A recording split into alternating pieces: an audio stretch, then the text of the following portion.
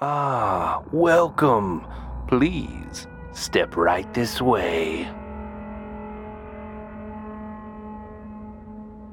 How about a little music to set the mood?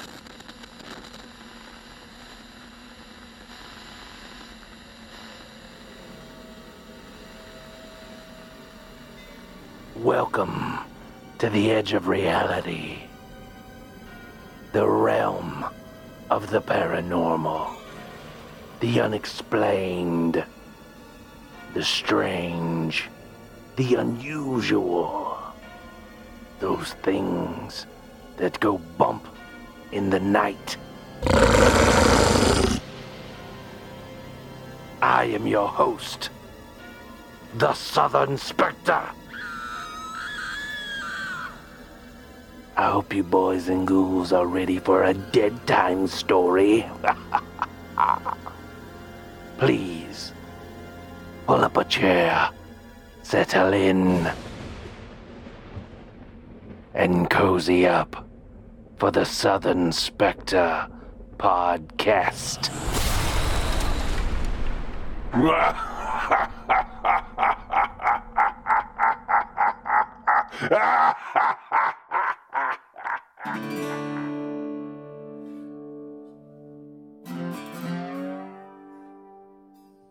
Welcome, everyone, to another episode of the Southern Spectre podcast. I'm your host, Isaiah, and as with me, as always, is my co-host and wonderful human being, Lexi. Lexi, welcome to the show.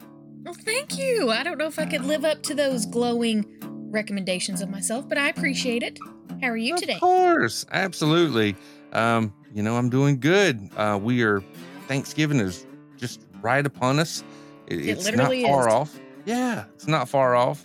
And you are one of the things in my life that I am thankful for. I'm thankful I have a co-host that's waiting on me to get my crap together. I do my best. Likewise. I appreciate it. Yes, welcome everyone to the Thanksgiving. This is the main course. Thanksgiving Turkey. Episode of the Southern Spectre podcast. And before we go any further, just wanted to tell you real quick about Miss Frances Berry and Barry Bow and the collaboration that we had. I mentioned this last episode, but yes, earlier this year, my son actually lost his brother in a horrific drunk driving accident. And I bring this to your attention because there's a way you can help out, and that's by purchasing a bow tie or necktie or even a pocket square that I myself have teamed up with Miss Frances Berry of Berry Bow in Charleston, South Carolina to help create. It is red in color and it actually has a black bear on the bow tie. There's several different styles of these. You can go on her website, Berry Bow, BARRYBEAUX.com, to locate these bow ties, as well as a host of other great handcrafted materials that she has composed together and placed in her store there. And when any of these bow ties that you purchase for yourself or for a loved one as a gift at any given time, half of the proceeds that are generated from the sale of these bow ties will be donated in my son's brother's name at MAD, which is Mothers Against Drunk Driving. So we appreciate it. Anything that you guys can do, if you feel it upon your heart to, make that contribution, then we thank you most definitely. Just be careful out there. There are a number of celebrations and parties happening this time of year, and we just ask that each and every one of you please be careful. Always have a designated driver, and just be safe out there on those holiday roads. So anyway, back to the show. Thank you for taking a moment to listen to that. Lexi, I am ready to dive in. The table is set, and you, dear listener at home, you are our guest, and thank you, and welcome to our home, and welcome to our dinner table. I'd like to start you all off with something that has, in the past few years, has grown quite near and dear to my heart. It's one of those things that every year it kind of comes out, and this is the only time you can get it. I say that. but you can make it anytime at home. But I prefer to go to the store and purchase it. And it's one of those things to kind of signal in my head that the holidays are officially upon us. And that is the Cheerwine Holiday Punch. Have you ever had any, Lexi? I can't say that I have. Okay. Have you had a Cheerwine? I haven't. What? I'm not That's much right. of a wine person. Well, it's not actually wine. It's not wine. Okay, what is it? See, now you're talking that Yankee talk. Cheerwine is I guess it's only a eastern, United States Yeah, that's for you folks. southeastern United States. Do you guys have what is it? Is it Big Red? Do you have Big Red there? Yeah. Or is it there's another one I've heard of, Ale 8? Is that one? Never heard of that. Big Red. Okay, Big Red's okay. it. Okay, Big Red must be it then. Okay. I have had a Big Red before. I guess it would be kind of similar to our Cheerwine. Not saying Cheerwine isn't sweet, but from my taste buds told me that Big Red is a little bit sweeter and It's really sweet. it is kind of sweet in my opinion. But all right, so this is something that started being produced in bottles. You can find it in Walmart, 2-liter bottles. And I like to get them out of the store because I don't have to buy a bunch of different, ingredients to make the punch. Just to give you a little rundown, Cheerwine is I'm trying to think. It's a cherry flavored soft drink is what it is. Okay. So for the holiday punch, they actually take that and they take the Cheerwine along with some ginger ale and some pineapple juice. And you get, you mix that together and now you have your holiday punch. And to make that holiday punch, real quick, easy recipe to remember, 2 2-liter bottles of Cheerwine, 1 2-liter bottle of ginger ale, and 2 46-ounce cans of unsweetened pineapple juice, and throw that all together. And there you go. That's your holiday punch. And a little bit of a quick tip here. And this actually comes from their website, and I thought it was pretty cool.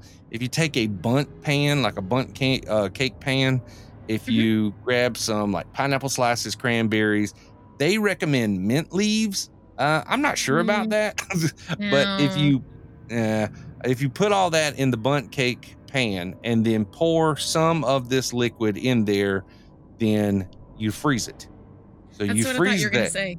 Yep, I've never done that. Never heard of it. You freeze all that together, and few hours you have an ice ring. But you take that, like I said, you pour some Cheerwine in there or some of your punch, and then so to keep the rest of the punch cold, you just take your ice ring out and drop it in your punch. It doesn't water it down and it doesn't lose flavor. And before long, you have a very festive looking sangria. That's pretty smart. Yeah, I thought that was pretty interesting. So definitely I'm going to try that this year because I actually went to Walmart. Yeah, it's hard to keep that punch, especially the ones in the bottles. We don't make it often, but I just usually buy the bottles. And so it's very hard to keep any in stock here at our house. So I have to, I have to restrain myself, and then I have to turn around and try to refrain everyone else. So Right. So I wonder if you could make that with Big Red for the people in this part of the world. It's a possibility. You know what? Let's look at that. My husband has made several different flavored sherbets out of, I think he's made a Big Red one, a Mountain Dew flavored one, an orange soda flavored one. Okay. Think of that. Yeah. All right. So here is one called the Big Red Punch recipe. Okay. It says you could serve your guests Big Red soda right out of the bottle or can, but punch made from this retro soda is a fun treat for a party or special occasion. So let's see, where are you going to tell me the recipe? Oh, I got to sign in. Dadgum, it's Pinterest. It's just a drink recipe. Heck, I know, keep right? it under lock and key, though. Where's it at? Show it to me. All right, so this wow, actually, it's pretty much the same recipe. Oh, the same as the Cheerwine? Yeah, it says you take 2 2-liter bottles of Big Red, 1 46-ounce can of pineapple juice, 1 2-liter of 7-Up or Canada Dry ginger ale, and it says chill, Big Red pineapple juice, and 7-Up Canada Dry. When ready to serve, mix together in a punch bowl and serve over crushed ice. Pretty much the same. Well, if you're in that part of the world, have your, what'd you call it? Cheer wine? Cheer wine. Okay, and then around here, get your Big Red and make a party out of it. Now, let me ask you, do you guys have any family punches or holiday punches that you guys have served at your dinner table, for holidays and stuff like that over the years? Do you Not have really, anything? no. We usually drink sweet tea or Mm-hmm. soda. Mm-hmm. We're not as festive as we could be. I understand. Now, I do not know the name of it, and maybe someone around here actually does, but my mother started with my grandmother. I remember my grandmother, my aunts, and my mom always putting together a holiday punch that it was the same every year. It never got old. It was one of my favorite things to look for as a kid, and it is sweet, but it's got some good flavors in there. I know it involves. I cannot tell you the recipe. I think it's got 7-Up or either Sprite in there. You have some cut up sliced bananas. You have some pineapple juice, I believe. You also have some lime Kool-Aid. Really? Yeah, it's very, I don't even know how to describe it, but it's very delicious. I'll tell you that much. Yeah. It as a It kid, I almost always sounds felt. it No, almost go sounds ahead. more summery It than does. wintry. Yeah, it's got a lot of citrus flavors and everything in there, but it, like I said, it's quite tasty. And as a kid, holding it in your own plastic cup, like the little clear plastic cups, like the little cocktail glasses, and Sure. walking around, listening to the rest of your family, na na na na na, just running their mouth, it makes you feel like a big boy. So Ooh, yeah, so there you go. fancy. I know, right? So keeping with the same theme of Thanksgiving and cooking, and I come across this the other day, and I found it quite intriguing. But the more I read about it, it kind of turns me off. So I apologize, anyone out there who maybe has um, a little bit of a weak stomach. It's not that bad in my opinion, but just some of the images I've come across with this thing is quite horrendous. Oh no. Yeah. All right. So eater.com. I read this article, and production company A24, which is they put out a lot of horror movies. Okay. They have actually come out with their own horror inspired cookbook, and it's called Horror Caviar. Now, judging from what some of the recipes I saw, this is stuff that would never show up in my kitchen, because I just don't have it that way. I wouldn't. Yeah. I don't know. These don't fall on my palate range. Maybe some of these for a special occasion or something like that. Sure. But this is a little. It's just not me. But on November 17th of this year, A24 released Horror Caviar, a cookbook that exploits and embraces our conflicting repulsion and craving for food as horror. Recipes are inspired by iconic, beloved horror films like Takashi Miike's Audition, which happens to be bone and pork dumplings with black angel hair pasta. Dario Argento's Suspiria, which is an aspic tower studded with insect candy. Who eats insect candy? I don't even know what half of what you were talking about even is. Okay, let me back up a second. Okay, so you had me at insect candy. Okay, so here we go. All right. Recipes are inspired by iconic, beloved horror films like the movie Audition, Suspiria, Eve's Bayou, and it actually goes on behind each one of these movie titles to tell you what dish was inspired for that, from that movie. For example, Audition was bone and pork dumplings with black angel hair pasta. Suspiria was an aspic tower studded with insect candy. I don't even know what aspic is. I don't either. Eve's Bayou was inspired to create red palm fruit shepherd's pie. Ugh. Now, if you've ever seen the movies, The Witch, Midsummer, what's the other one? Hereditary. If you've ever watched any of those movies, Mhm. the production company A24, they're behind that movie. Okay. So expectedly, a handful of A24 films like Ari Aster's Midsummer and Robert Eggers' The Witch have dedicated recipes in the book. Devoted horror cinephiles will also be pleased by the inclusion of international, historic, and more obscure horror films as well, such as House, Mario Bava's Blood and Lace, and the Fungi Fear Fest Matango. Uh, so it goes on to say uh, the cookbook is kind of built to appeal to a certain type of millennial. That's why I couldn't. Yeah, that's not That's why we happening don't know what here. that stuff is. Yeah, it says to appeal to a certain type of millennial. In other words, the type who can afford a $65 cookbook come coffee table book that isn't remotely practical. What?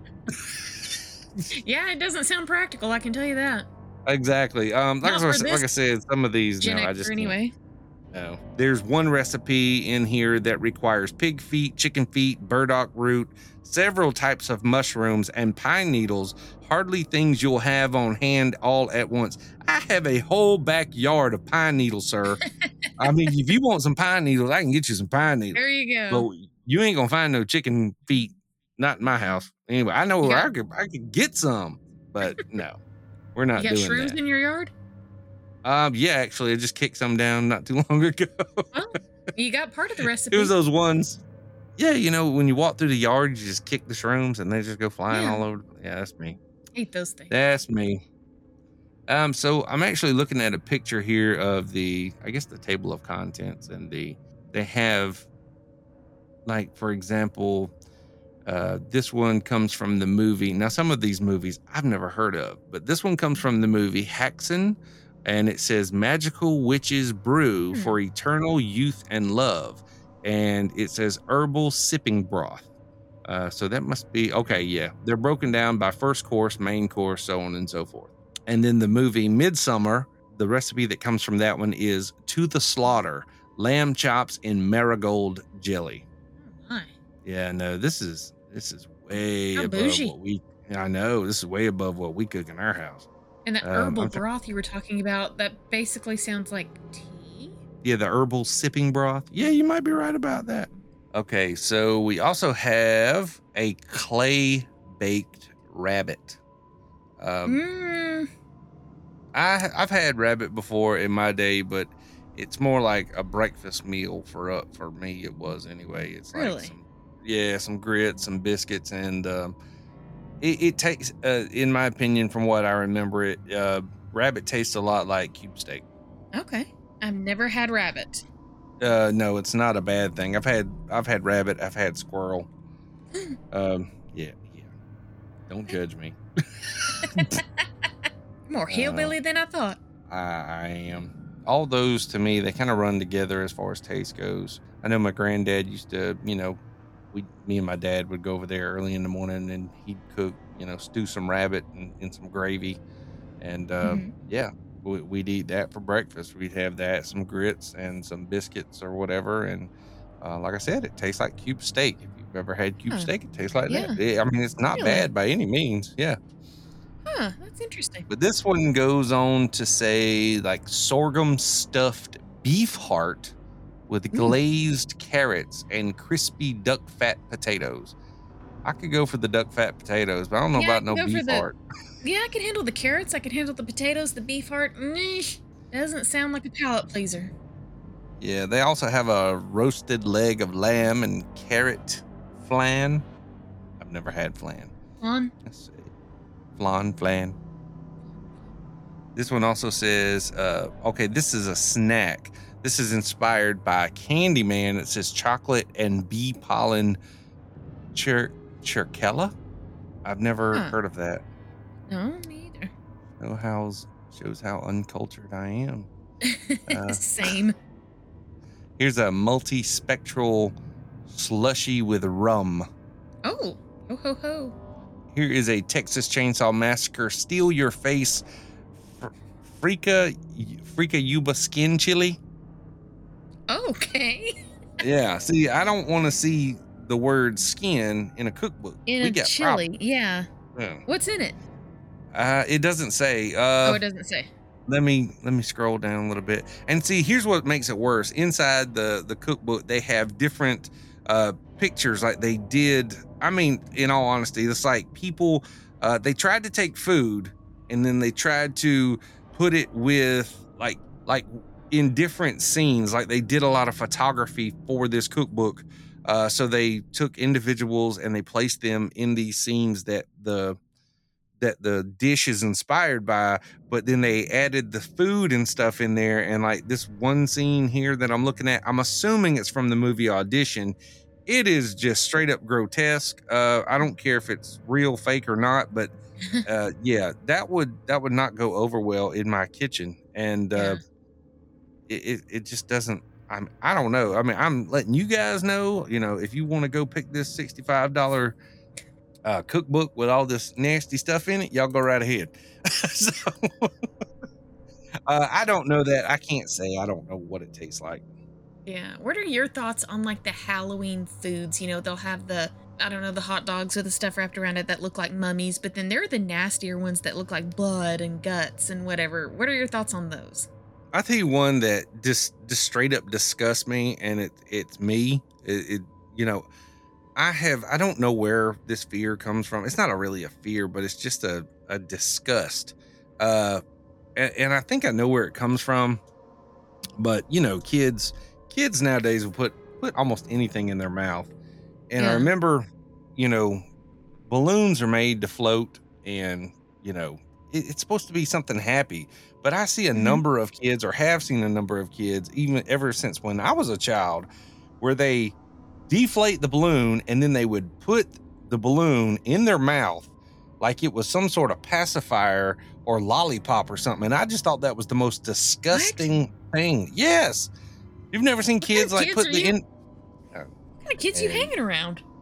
the I'm not hanging around kids other than my own, but I mean, you don't know my social circles that I run with. Well, I don't. I'm just saying that it just seems like No. this is a kid thing, because Yeah. even my kids have done it before, and I will lose my cool with them. Hey, no, don't get that out of your mouth. Yeah. It just Because makes it, ugh. just why? Why? Why do you want to do that? Yeah. I don't know, but it bothers me. Anyway, what was the question? Well, I was going down the train of thought. You know, you talked about, Oh, some of the yes, stuff I'm in the sorry. cookbook and whatever, and I brought up the Halloween foods, I the nasty remember looking now. Halloween foods that are legitimate foods, but they put them together, like they're real Right. nasty. Okay. What are your thoughts on those? Yeah, I remember where I was going with it. And the reason being is because I come across this recipe one time, and it like you make your punch, and to keep the punch cold, they say you take like a latex glove, fill it with water, tie it off, stick it in the fridge, and let the water freeze. And then once it's frozen, you drop it into the punch bowl, but of course you take the latex glove off. Sure. I don't want my ice or my punch smelling like the inside of a latex glove. That's what I was gonna say. Wouldn't it taste like latex That's ice? what I thought. I'm like, that is just nasty. Not for me. Not my jam, but Ugh. I'm gonna maybe throw some up. people like that. There's certain things that I don't know. I think some of the recipes inspired around Halloween are a little bit more campy, a little bit more fun, a little bit more child friendly, and a lot of those, they don't bother me. Not that we cook any of that stuff here in the home, but Yeah. I mean, I understand what you're saying. There's some of those they don't bother me. I Yeah. can appreciate some of the stuff, the work that goes into it. Yeah. And even if it's a normal food that I would eat on a regular basis, if it Mhm. looks gross, if they pimp it out and it looks all Halloween and just nasty, I can't eat it. I can't eat it. I enjoy looking at it, but I can't eat it. I understand. So kind of keeping with that theme, asking about, these different holiday dishes, and, we've talked about traditions and things that we do. in our families, dishes that we have. I mentioned this to you the other day about I come across this article on BuzzFeed. I love BuzzFeed, by the way. They ask some actually Yeah. interesting questions, and they also get a lot of good responses. So these are tweets that were that people had asked about America, and I thought we would go through a few of these. So this is 33 things that are totally normal to Americans about the holidays that are completely weird to everyone else. And I thought we would kind of go through these and kind of share our own takes on these. Yeah, So the I'm curious. first one, yeah, this is pretty interesting. I love these. So the first one is, why do Americans send Christmas cards to literally everyone? Lexi, I'll let you go first. I'll be on. Why do they? I have no idea. We don't do that. We, since my husband and I have been married, I don't think we have ever sent out a Christmas card. Ever. To tell you the truth. But some people, it's like they get on Facebook and they ask for the home address of everybody on their friends list, 800 people. Sure. Okay. And they send them all a Christmas card. For one, postage is expensive. Christmas cards are expensive. I don't know. But yeah, I definitely know some people that do that. And I don't know why they do it. We don't. I think we've done it once. If that. I know we took pictures. I'll take that. Say that much.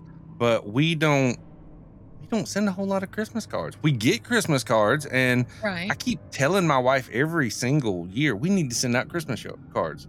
We need to take pictures, and we need to send out Christmas cards. And it never happens. I don't know why. I don't know if it's just us. It's just one thing that we just never got in the habit of doing. Because I love receiving them. Those are great. Oh, I do too.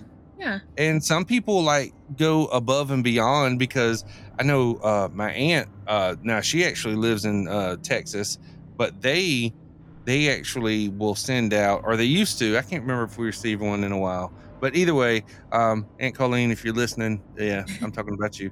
But I know that they used to send out like a catch-up letter, like to tell everybody, the rest of the family, what they've been up to all year. Sure. How like everything went. Yeah, something like that. And I thought that was pretty interesting. And of course, you get the traditional pictures in there, and any other kind of like little newsletter and stuff. And so it was pretty interesting. But yeah, why do we do it? I have no idea. I think, not saying this where it comes from, but in my head, when I always thought about those cards being sent in the mail, I always thought season's greetings. That's where my mind would go to. Is, hey, it's the season. I want to let you know that you need a picture of our family in your home, because we know darn good well you don't have it. Because you don't have one. Now, see, I love receiving Christmas cards too, and especially if if they don't have a picture in them, don't bother sending me a Christmas card. I want a picture of you and your family in a Christmas card. If there's no picture, don't send it. I got my first Christmas card this week, actually, and it was a picture, and I loved it, and I have it posted up in my kitchen right now. Yeah, but do we take the time to go, coordinate outfits and take pictures and send out Christmas cards? We don't. No. I know some of my family is really good about it, but we, for whatever reason or another, I don't know. And I reckon because, like, as a kid with my parents, I don't ever recall, my wife never did it. Or, maybe we did go take pictures. We always took pictures like with Santa. And then, of course, those would get distributed amongst family and friends or whatever. But as far as like just going out to, the barn or the shed or the meadow or the hayfield or wherever and take a picture, we never did that. We never did. I don't know why. I can't tell you why. Well, here you have to take your picture with the blue bonnets when they're in season. Blue bonnets. Oh, okay. I got you.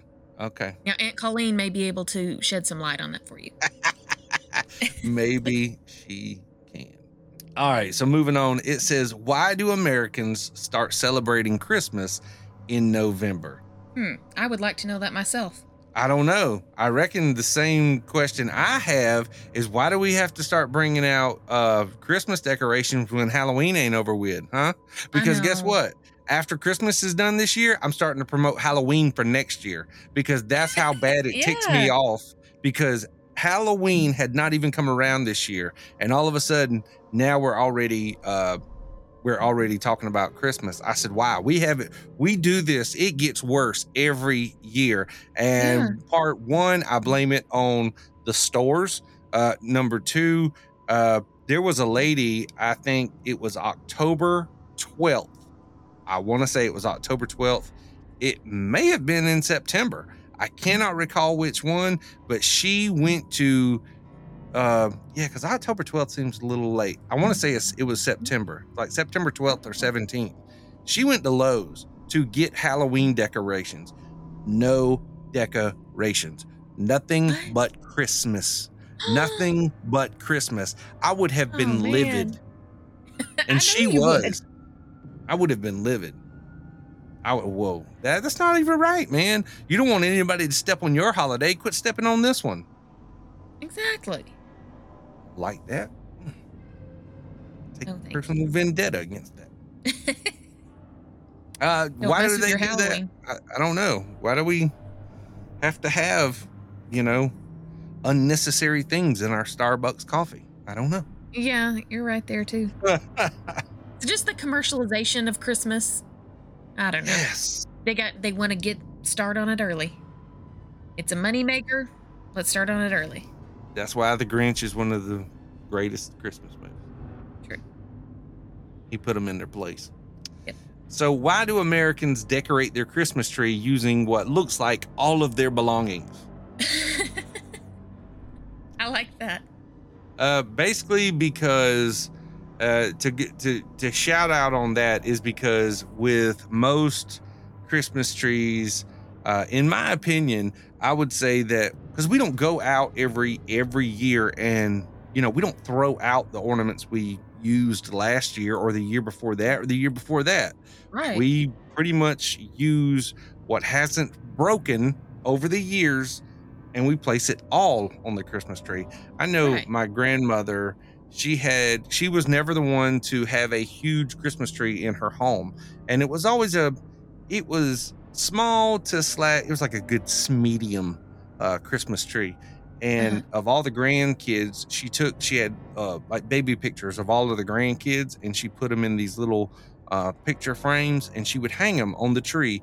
And she was a sewer, a knitter. She loved doing that. And she actually created like little ornaments that she knitted for each grandchild. And she hung those on the tree. Oh, that's So, nice. it's just little things like that. But I promise you, her ornaments never changed. Right. For that tree, they never changed. Never saw new ones on it. Never saw anything less than what it was the year before. Mhm. So I'm not one to go in on putting the popcorn up on the tree. I'm not crazy about the Me popcorn. either. I don't understand it. And if anybody ever said that, oh, it looks like snow, it just looks like popcorn It just on looks the like tree. popcorn. Popcorn on a tree. Yeah, I don't know what the significance of that is. I know here in the South, a lot of Southern women really go for decorating their Christmas tree. Yeah. And whether that, I remember one year I told my mom it was sacrilegious, but she put a bow on the top of the tree and had the strands of ribbon coming down along the sides of the tree. And I said, Mama, that ain't right. There ain't no star up there. I thought you were going to say you have to have an angel on top of the tree. Well, a star, an angel, some sort of tree topper. All she put up there was a Sure. ribbon. I said, that bow. thing don't light up. Can we plug this bow in, Mama? I didn't No, think so. I don't think so. So, what about you? How do you decorate your tree? Pretty simply. On the years that I put up a tree. Oh, I think I mentioned in the last episode I have 1,000 dogs and it just ends up getting destroyed anyway. But like you said, you buy your ornaments one time.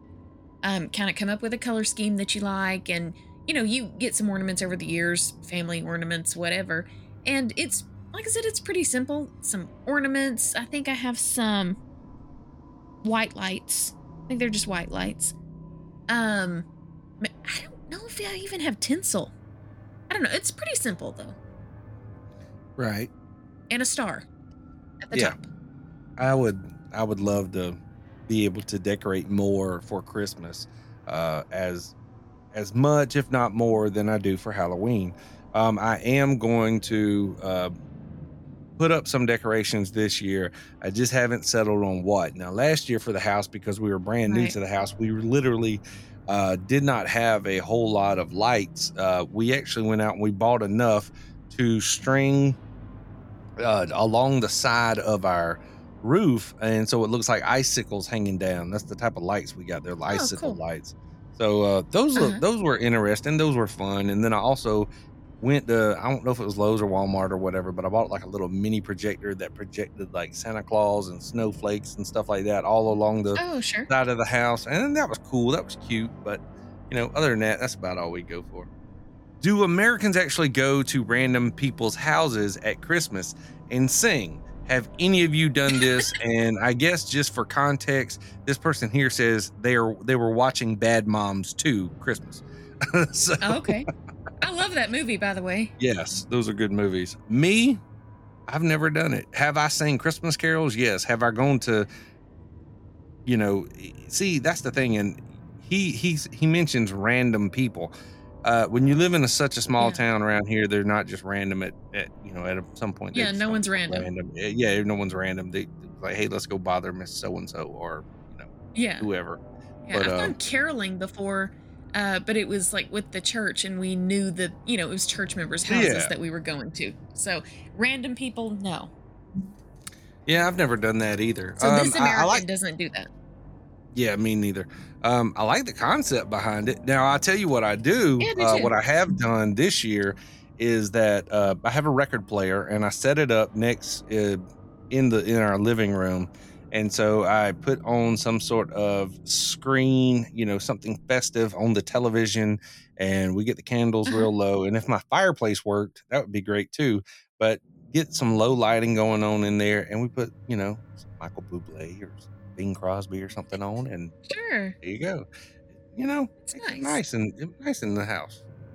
It does. Um, Very festive. yeah, that's something we're gonna get to for next month. Is gonna be we're gonna do some Christmas Carol countdown. That would be Yeah. that'd be really great. I could have swore there were more Thanksgiving themed of these questions, but okay, so here we go. We got some Thanksgiving ones here. All right, so do Americans treat Thanksgiving dinner like a warm-up for Christmas dinner, or is the meal different? I would say the meal is one and the same. You may swap out a few dishes here and there, but for the most part, I think it's pretty much the same. And being from the South, and Lexi, you could probably back me up on this, but we also, right after Christmas, we have a New Year's dinner as well. Yeah, usually. So, and it just, like you said, it just all runs together. But also on that same hand, growing up in the South, a lot of these dinners and these dishes and plates and stuff.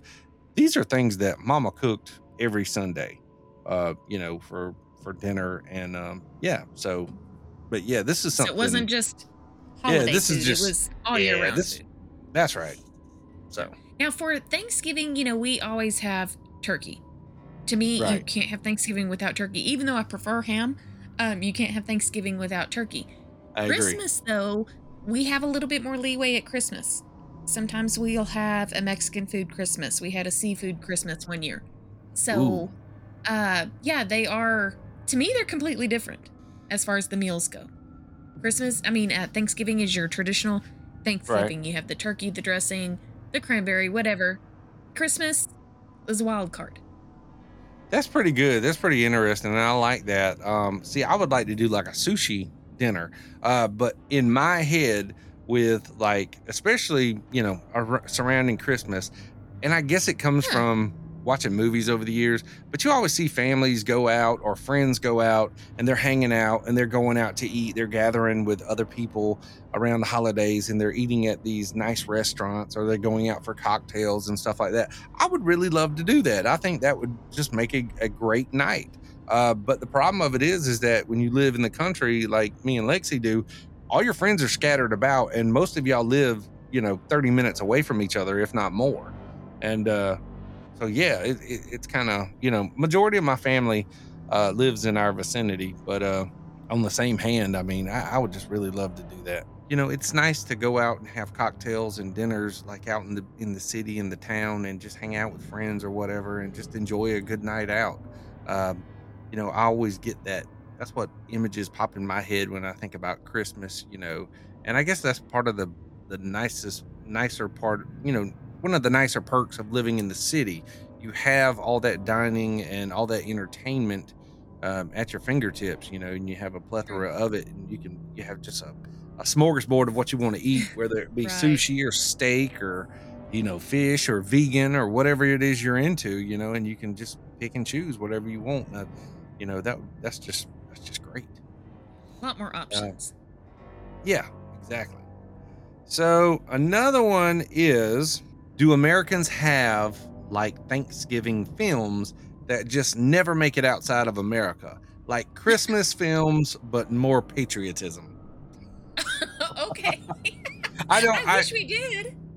I'll be honest with you, I don't really see, I could be completely wrong about this, but I don't see how Thanksgiving and patriotism have anything in common. Or am I I wrong guess about just that? because it's an American holiday.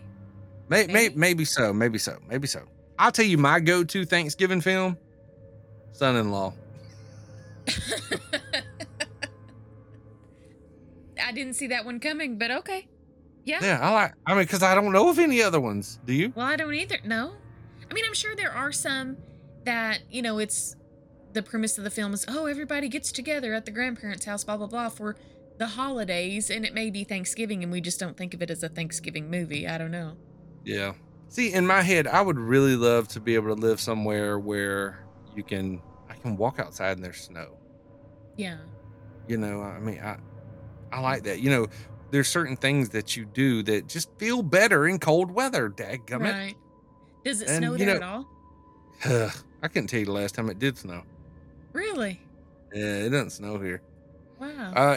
Every now and again, every few years, we get graced with just maybe even if it's just a dusting. Mhm. But probably the last time it did was a few years ago. Okay.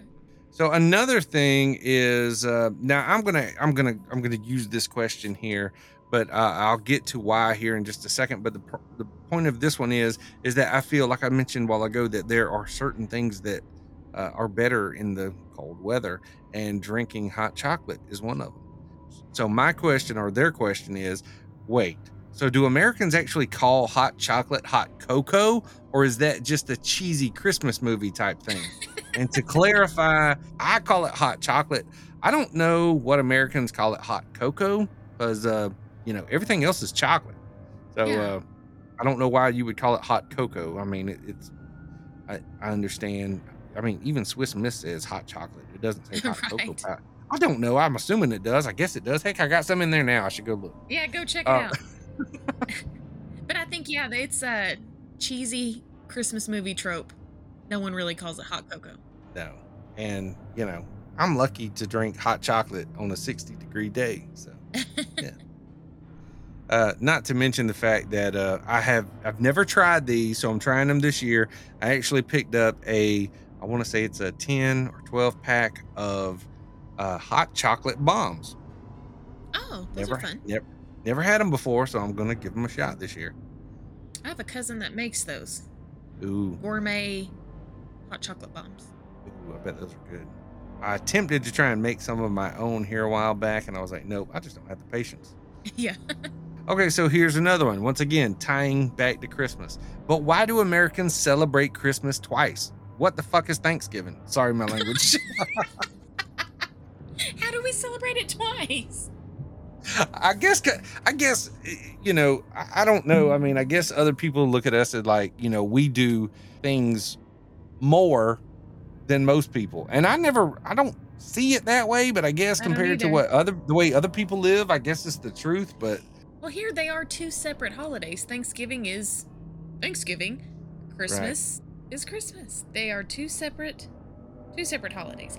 They just happen to be close in time, that's right. one month right after the other, but I don't it is kind of weird though. I do sort of lump Thanksgiving and Christmas together like quote unquote the holidays, but Right. then again they are two completely different holidays.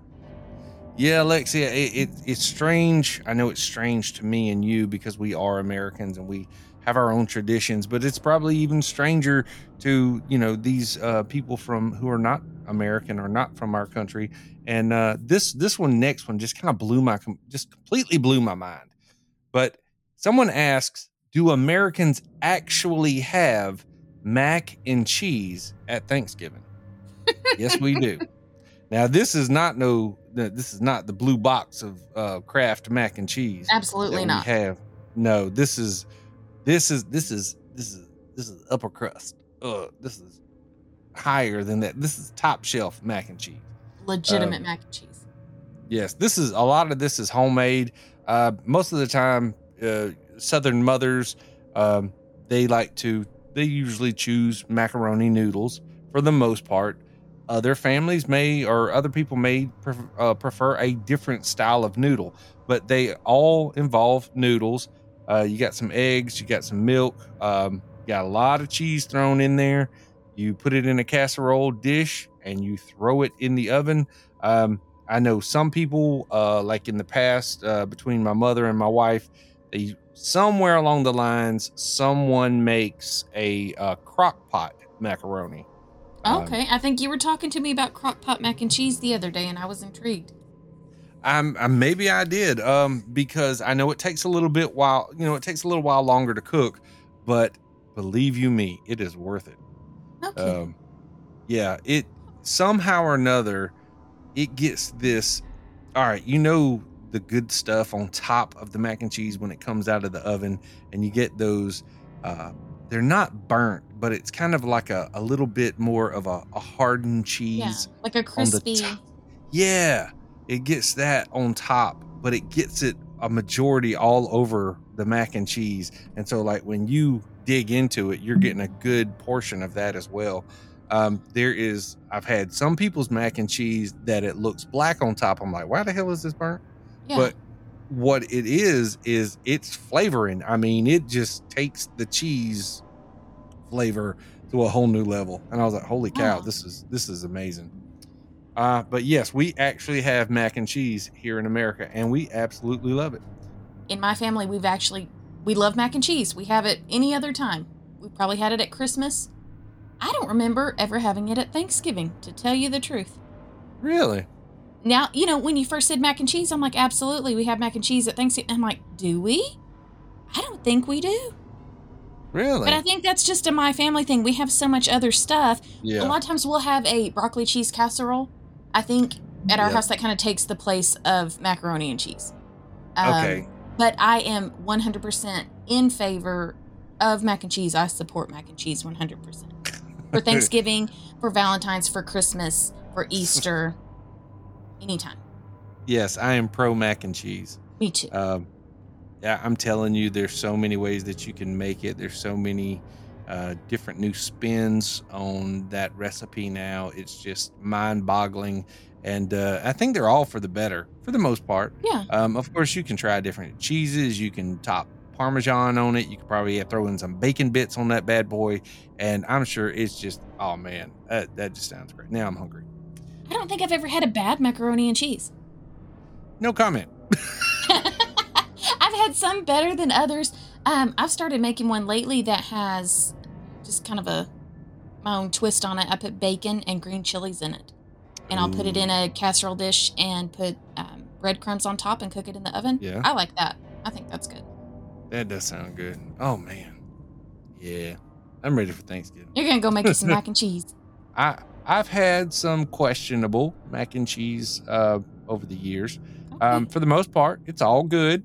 I'm not one to just pick up a random box of mac and cheese and just have it as a snack. To me, that's where you'd go wrong, getting a box of mac and cheese. That's the problem. I agree. Not saying that, if you're at lunch or whatever, you want a quick snack or whatever, that's great. That's fine. I mean, you can do that. I mean, I think they even make the little travel size They do. mac and cheeses now where you just, add the cheese dust and the water and boil it. Hot water. And it's done. Yeah, that's it. So I don't know. I never, growing up, I never had the Kraft Blue Box mac and cheese. Never had it. Okay. I don't think I Okay. ever had it until I got with my husband, and that's what he thought mac and cheese was. I said, no, honey, no. That's not mac and cheese. It's the Taco Bell of mac and cheese. It's not real mac and cheese. Kraft macaroni and cheese, mama, I want the blues. Yeah, it's blue box substance. I don't even know what it is. It's not mac and cheese. It's good. It has its own place in my life, but it's not mac and cheese.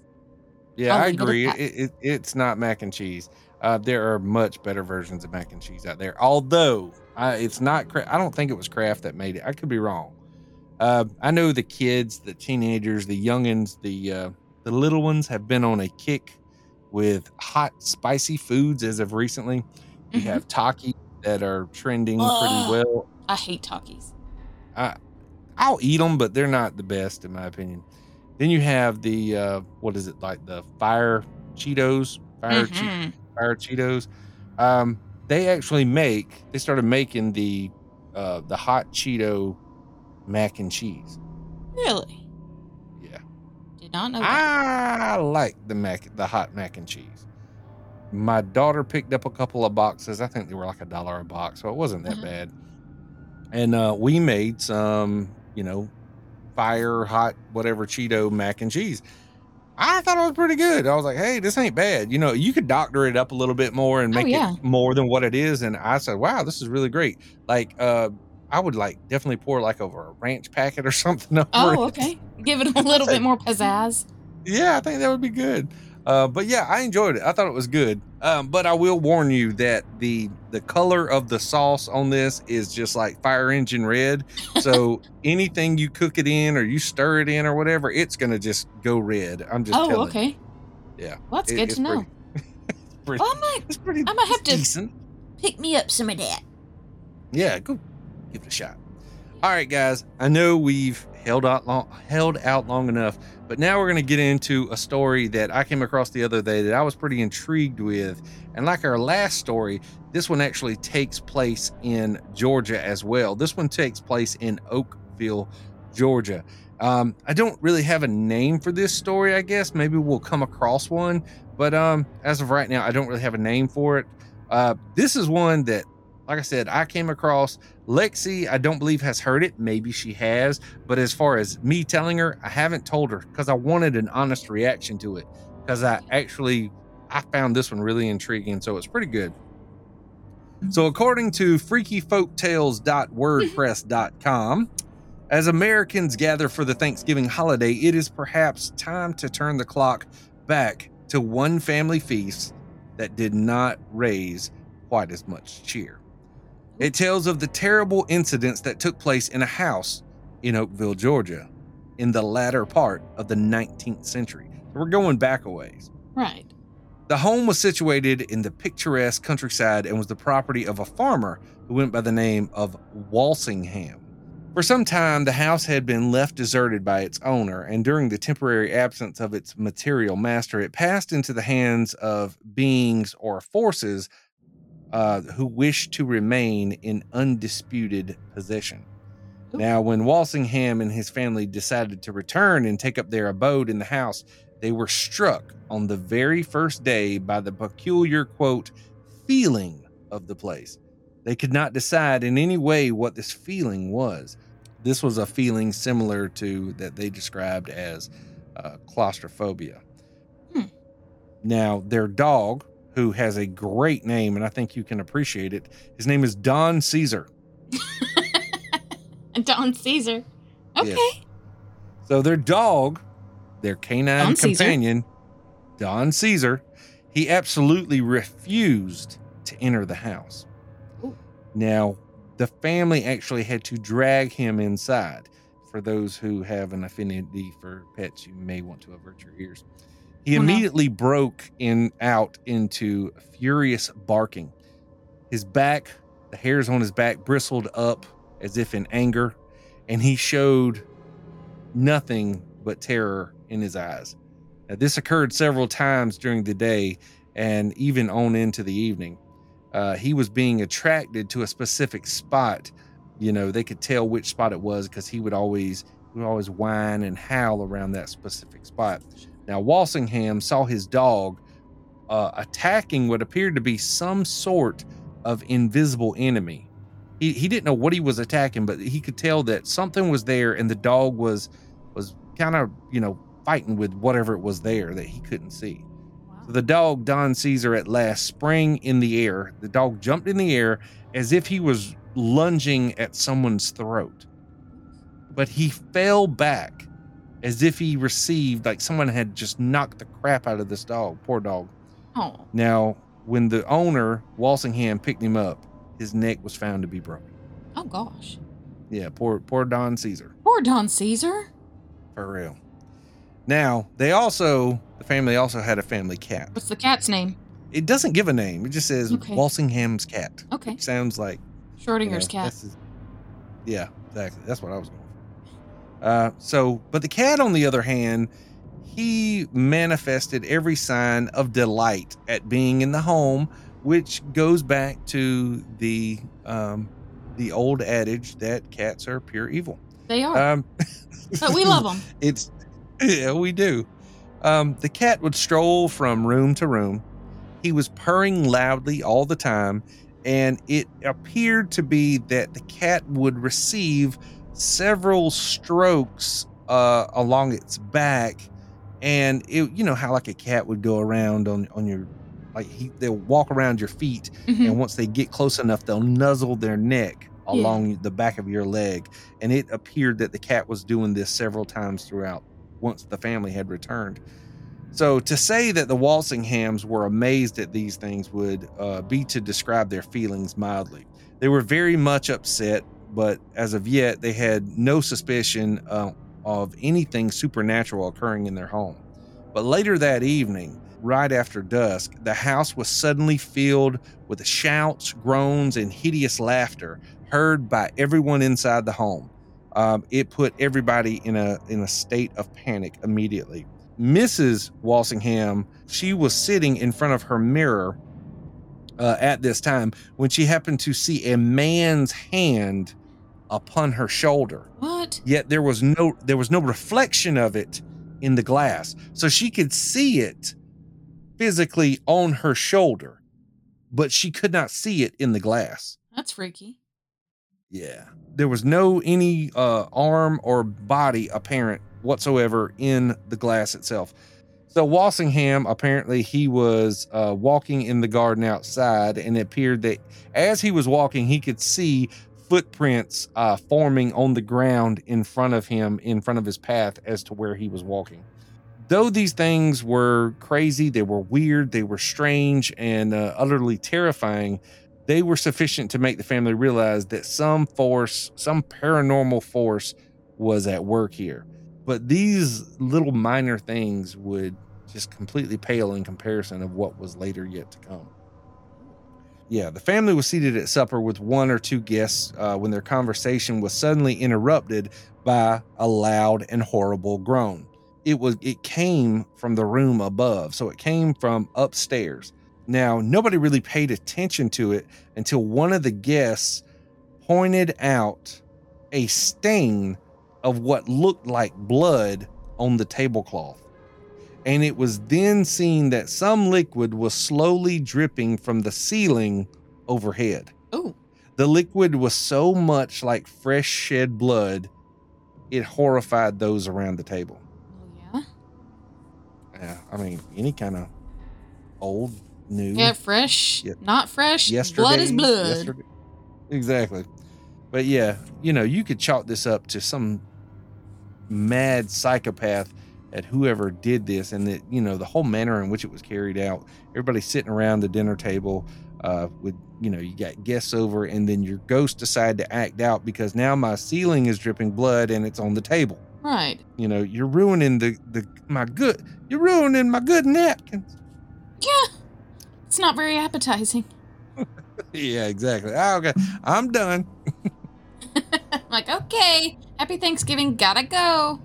Now, of course, those around the table that witnessed all this, they eventually kind of come to the conclusion after they talked amongst themselves that it was the possibility that someone had been murdered in the room above them.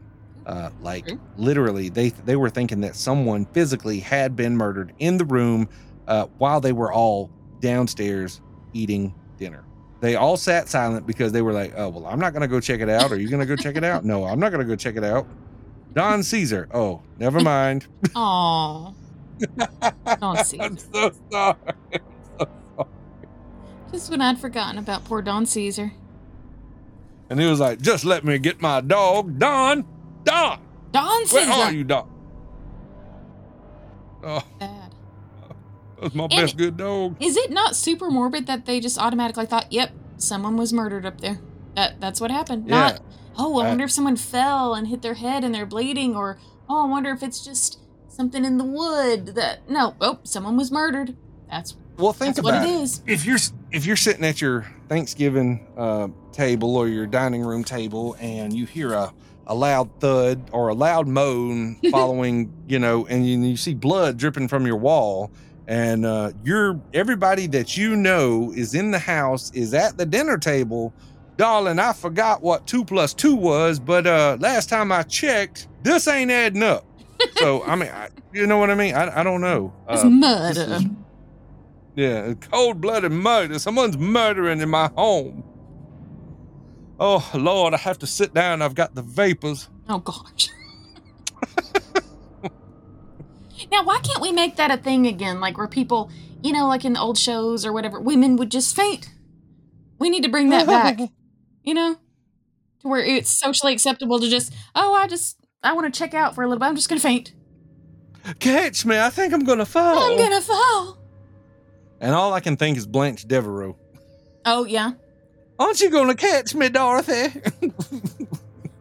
Of course, everybody's sitting around the dinner table thinking, hey, somebody needs to go check this out. I'm not going to do it. You're not going to do it. Oh, look, cranberry sauce. Thank you. I'll have some more. And then here's the thing. Walsingham got up immediately and he jumped up and he ran upstairs. His son followed suit. Now, they were heading upstairs to immediately swing the door open, and whatever was there was going to be there, and they were going to put an end to this. They had to find out what was causing this strange red liquid to be dripping from the ceiling and onto the tablecloth. Right. And when they opened the door, the room was completely empty. No one in there whatsoever. No murder. No murder.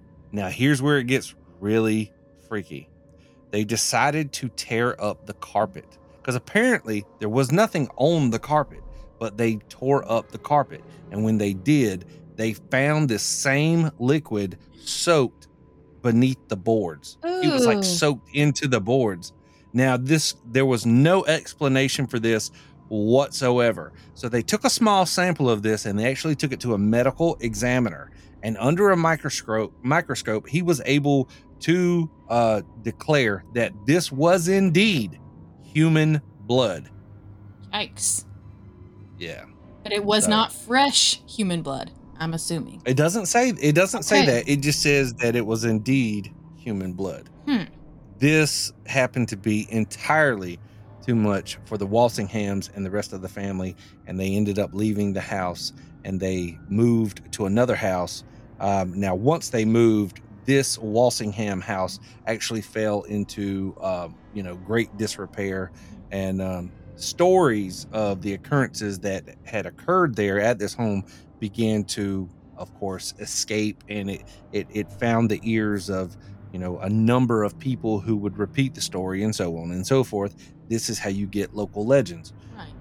Eventually, people would they would avoid this place at all costs. They would avoid it during the day, as of course, well as night. The neglect to the home did not do it any favors whatsoever, because it only added to the lore and legend behind it. Right. The creepy old dilapidated mansion in the woods. Okay, now not to mention the fact that the way the house looked, it actually had a feeling about the property and the house. A lot of people said that once you step foot on the property, you got a very strong sense of depression almost. Most normal people said that it felt to them as if the atmosphere of the house and the location weighed more than anything else. Sounds not unlike what the family felt when they first moved in. Well, see, here's the thing. The way the story goes is at the beginning of it, I think they were there at the home And of course, I'm not sure if they were the ones that actually built the home, but at the beginning of the story, they were there at the home and they actually left. It doesn't give a reason as to why they left. Right. But once upon their return, they returned home. But it says like during their time away that something paranormal had taken up residence there. Oh, no. Yeah, we don't know what. And of course, the family didn't realize this at the time. So something came in and it took possession of the house and it did not want anybody else in there. Ghost That's squatter. the problem. Yeah, we don't know what was going on. Ghost squatter. That's a good one. So then the family returned. I don't know why people would just be leaving their houses like this. I mean, what are you doing? Yeah, where are you How going? long are you going on vacation?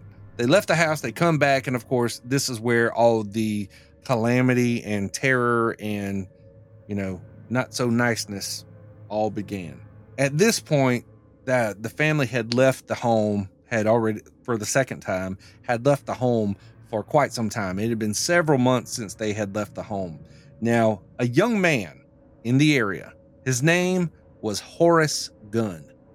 Now, he happened to be a bit of a betting man, and he made a bet with one of his friends for a large amount of money that he would stay alone in the house for one night, and he would have no aid, no one to call upon if he was in trouble. Period. He had to stay in the home one night by himself. He wouldn't call nobody if he got in trouble. No one was there to help him whatsoever. So he was very enthusiastic. He was very, strong-willed young man, and he set out to, carry what he said he would do out. Right. So he went to the house one evening after dark, or just before it was dark. This is his story and the things that followed in his own words. Let me see here. So we know Horace is alive, at least. Or, well, not anymore, but... Or yeah, he might not be today, but he wasn't, he made it out alive enough to write his memoirs on his experience in this house. Now, once again, I will draw upon the acting gods in the Southern drawl wizard to pull it out of me to reincarnate Horace Gunn. Well, this time it'll at least be in character. Last time around, you had a guy from, I think, what was it, Wisconsin, Illinois, whatever, and he had a very strong Southern drawl. Chicago, yeah. Yes. All right, so here we go. This is Horace Gunn's, in his own words, the events that took place the night he stayed in the Walsingham's home. I had been in the house about an hour, and nothing had happened. It was just beginning to get dark, and I thought that I would set about lighting a fire. Though I do not consider myself an expert in this art, I was very much surprised at being unable to do so. My matches went out one after the other, as if blown out by a strong draught. Once, when I had succeeded in lighting a piece of paper, it only smoldered for a few seconds and then went out. This was bad enough, as I had to give up the idea of a cheerful blaze to keep me company. But to my disgust, I found that my lamp would not light either. It was as if it were filled with water instead of oil. It was now quite dark, and whilst I was looking about for some means of getting a light, there came a terrible yell of pain from underneath the house. And this was the signal for an outbreak of the most hideous and devilish noises. Oh, no. There were shouts, screams, groans. Please, darling, don't interrupt me. Apologies. Carry on. There were shouts, screams, groans, laughter, thumping, and the continual running up and down stairs as of several heavy, shod people. My hair bristled. I stood by the window, practically paralyzed with fear, and had I then been able to control my limbs, I would have fled from the house. I would have lost my wager and 100 like it rather than stay in that haunt of fiends. Then, suddenly, the noises stopped. Complete silence fell on the place. But far from reassuring me, this made matters worse. For now, I dreaded the silence even more than I had the ghostly noises. All the time I listened for something. Now and then I thought I heard soft footsteps drawing near me, but it was nothing. This waiting and dreading was far worse than the pandemonium of terror. I did not have long to wait for the next move, for in the darkness, there suddenly appeared a small spot of grayish light on the wall opposite me. It grew larger and larger, altering in shape until it assumed the outline of a human head, at the same time losing its flatness. Soon, it became a real head, floating in the air. Its hair was long and gray and matted together and had a deep and jagged cut in one temple. The whole face indicated suffering and misery. The eyes were wide open and gleamed with an unearthly fire, while they seemed to direct their gaze upon me. The head moved about the room, but always the eyes were turned in my direction. Then it vanished. But there broke out in the room a loud and awe-inspiring wail as of several souls in anguish. I thought then that I could see indistinct shapes flitting about, and mustering up all my courage, I attempted to pass them and gain the door. But just as I reached it, I felt my ankle seized in a firm grasp. I was thrown down and felt fingers grasping at my throat. It's at this point that Mr. Gunn's story ceases. He was found by his friends the next morning. What? Unconscious on the floor by the door and bearing on his throat, quote, the marks of long, thin fingers with cruel, curved nails. After this experience, no one was found to have anything more to do with the house, though a few people interested in such matters attempted to find out some reason for this terrible haunting. Though several avenues of investigation were explored, nothing very conclusive was discovered. The house had by this time acquired such an evil reputation that no one would occupy it, and it was ultimately demolished. Many human bones were found under it and in its grounds. How they came there was never known, but it was supposed that they had lain there for many years and were the bones of people who might have been murdered when the house was a roadside inn of very bad reputation. And herein perhaps lies an explanation for the hauntings at the house.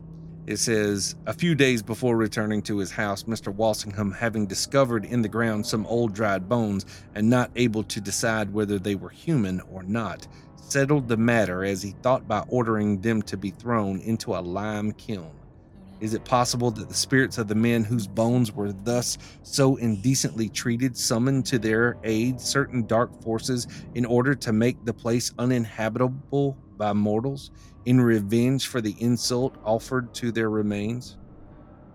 So basically what it's saying here is that human bones, after it was demolished, a bunch of human bones were found underneath the house, strewn about the ground, so on and so forth. They don't know where it came from, but one theory is that apparently the house used to be an old roadside hotel. And so apparently people were thinking that maybe while it was a hotel, a lot of people had died or been murdered inside the home, and they buried the bones underneath the house. Wow. And unbeknownst to the Walsinghams, who later come along and occupied the home, they didn't know anything about that. The person who owned it before the Walsinghams had it, whoever that was, whether that be the person who owned the inn or what, they left or whatever, and eventually Walsingham took over. So it's believed, like I said, that these bones were found in the ground underneath the home, and whoever had stayed there in the home prior, if they had guests or whatever, long story short, the bones were underneath the house. They don't know where they came from.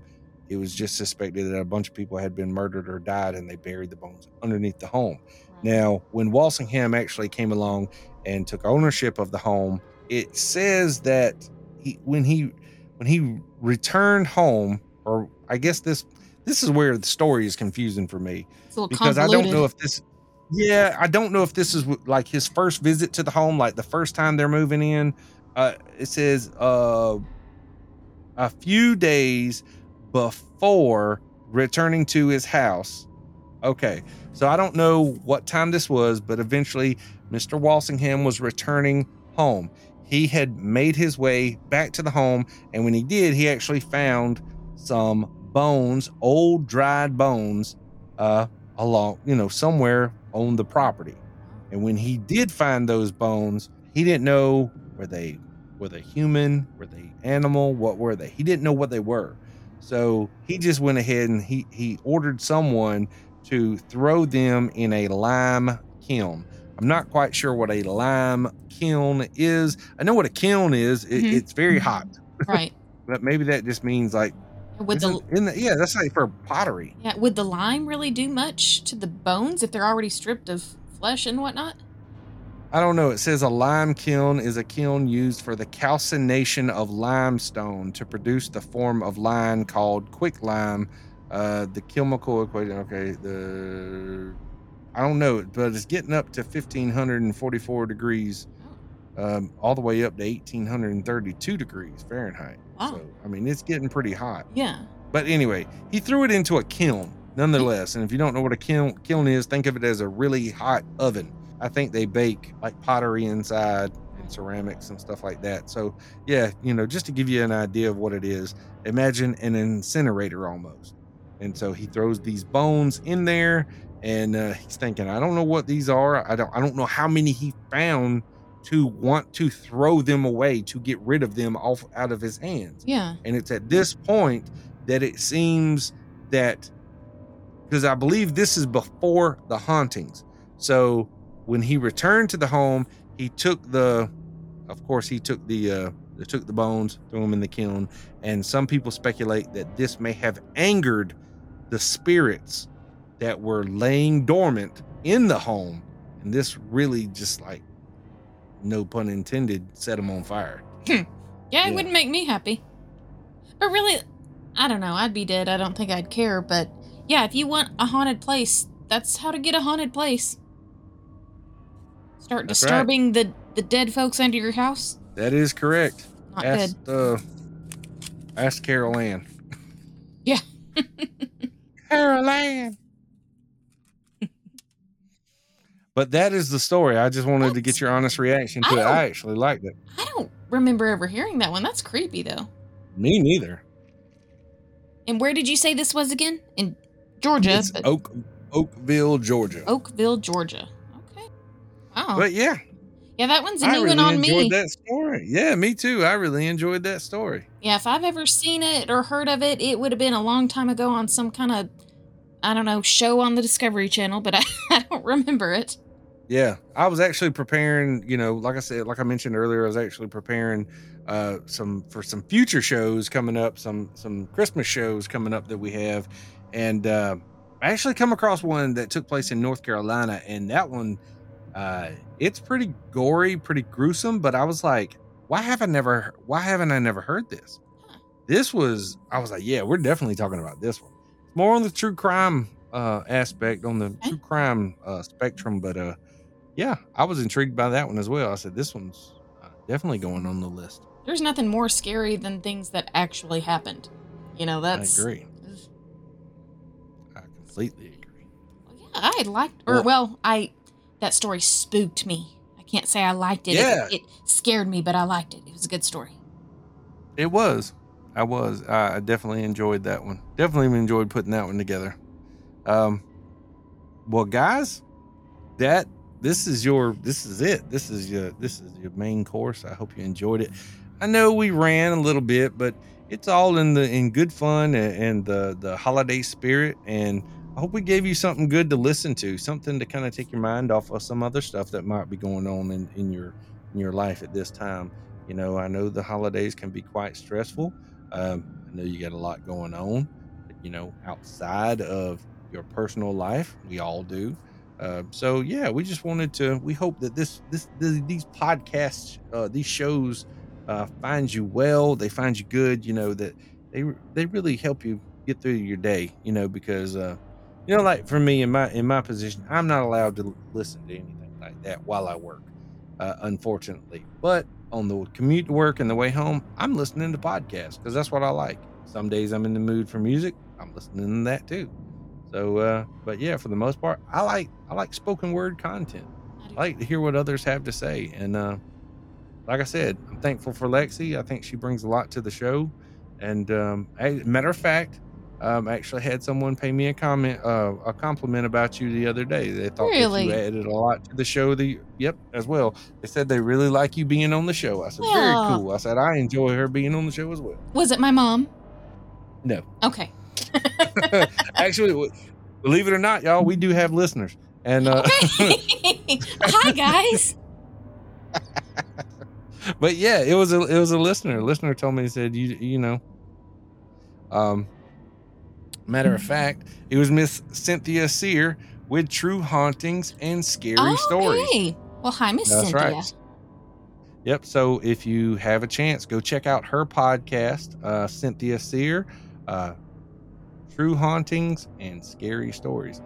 She puts out a lot of paranormal content, just like we do. So, but yeah, this has been fun. I've really enjoyed chatting with you. It's probably maybe hour and a half episode. Probably took us 4.5 hours to get something done. like that. Due to technical issues Yeah. that, this is why it takes so long to record some episodes. Some days are a lot easier than others. This one, not so much. Internet, it's something. It is Internet, something. yeah. Thanks, Elon Musk. Yeah. Bring us Starlink. We're ready. Thanks, Alexander Graham Bell. Yeah. But guys, that's going to wrap it up for this episode. I hope you guys enjoyed it. I hope we brought a little festivity and sunshine into your life. As you know what, you actually, now last episode, okay, before I get too far into my exit routine, last time she brought up a good point, and I'm going to ask this question. Once again, I'll remind everybody, if you listen on Anchor or Spotify, you can go down into the show notes below and you can actually answer our poll. We'd love to hear your thoughts. We'd love to hear what you got to say. So here's the deal. This question for this episode is, I'm afraid so, but you're going to have to type in your answer for this one.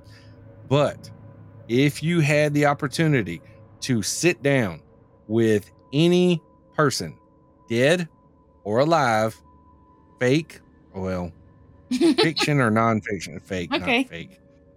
I sit with a lot of fake people at a lot of holiday gatherings, sir. Show you right. Real or otherwise, then who would it be? If you had to share Thanksgiving dinner with that one person, living, dead, fake or not, who would it be? If That's you a would good fill one. that out, we'll share some of your answers next time on the show. So we look forward to hearing what you have.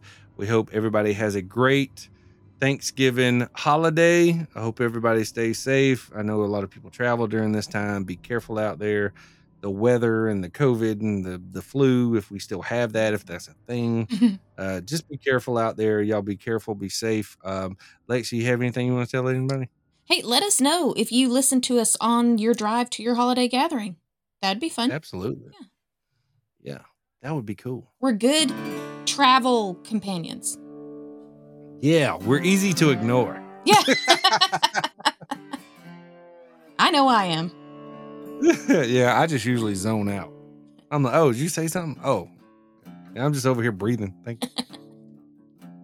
But yeah, guys, hope you enjoy your travels, wherever you're going, whatever you're doing. I hope you enjoy whatever festivities you have planned for this week. I hope everything goes smooth for you. One other thing, if you'd like to call, and you can leave us a voicemail.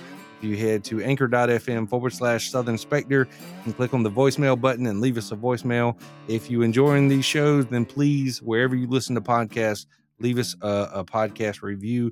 It really does help the show, and we'd appreciate it. Thanks so much. Lexi, I hope you have a great Thanksgiving. Thanks. You too. We gonna try.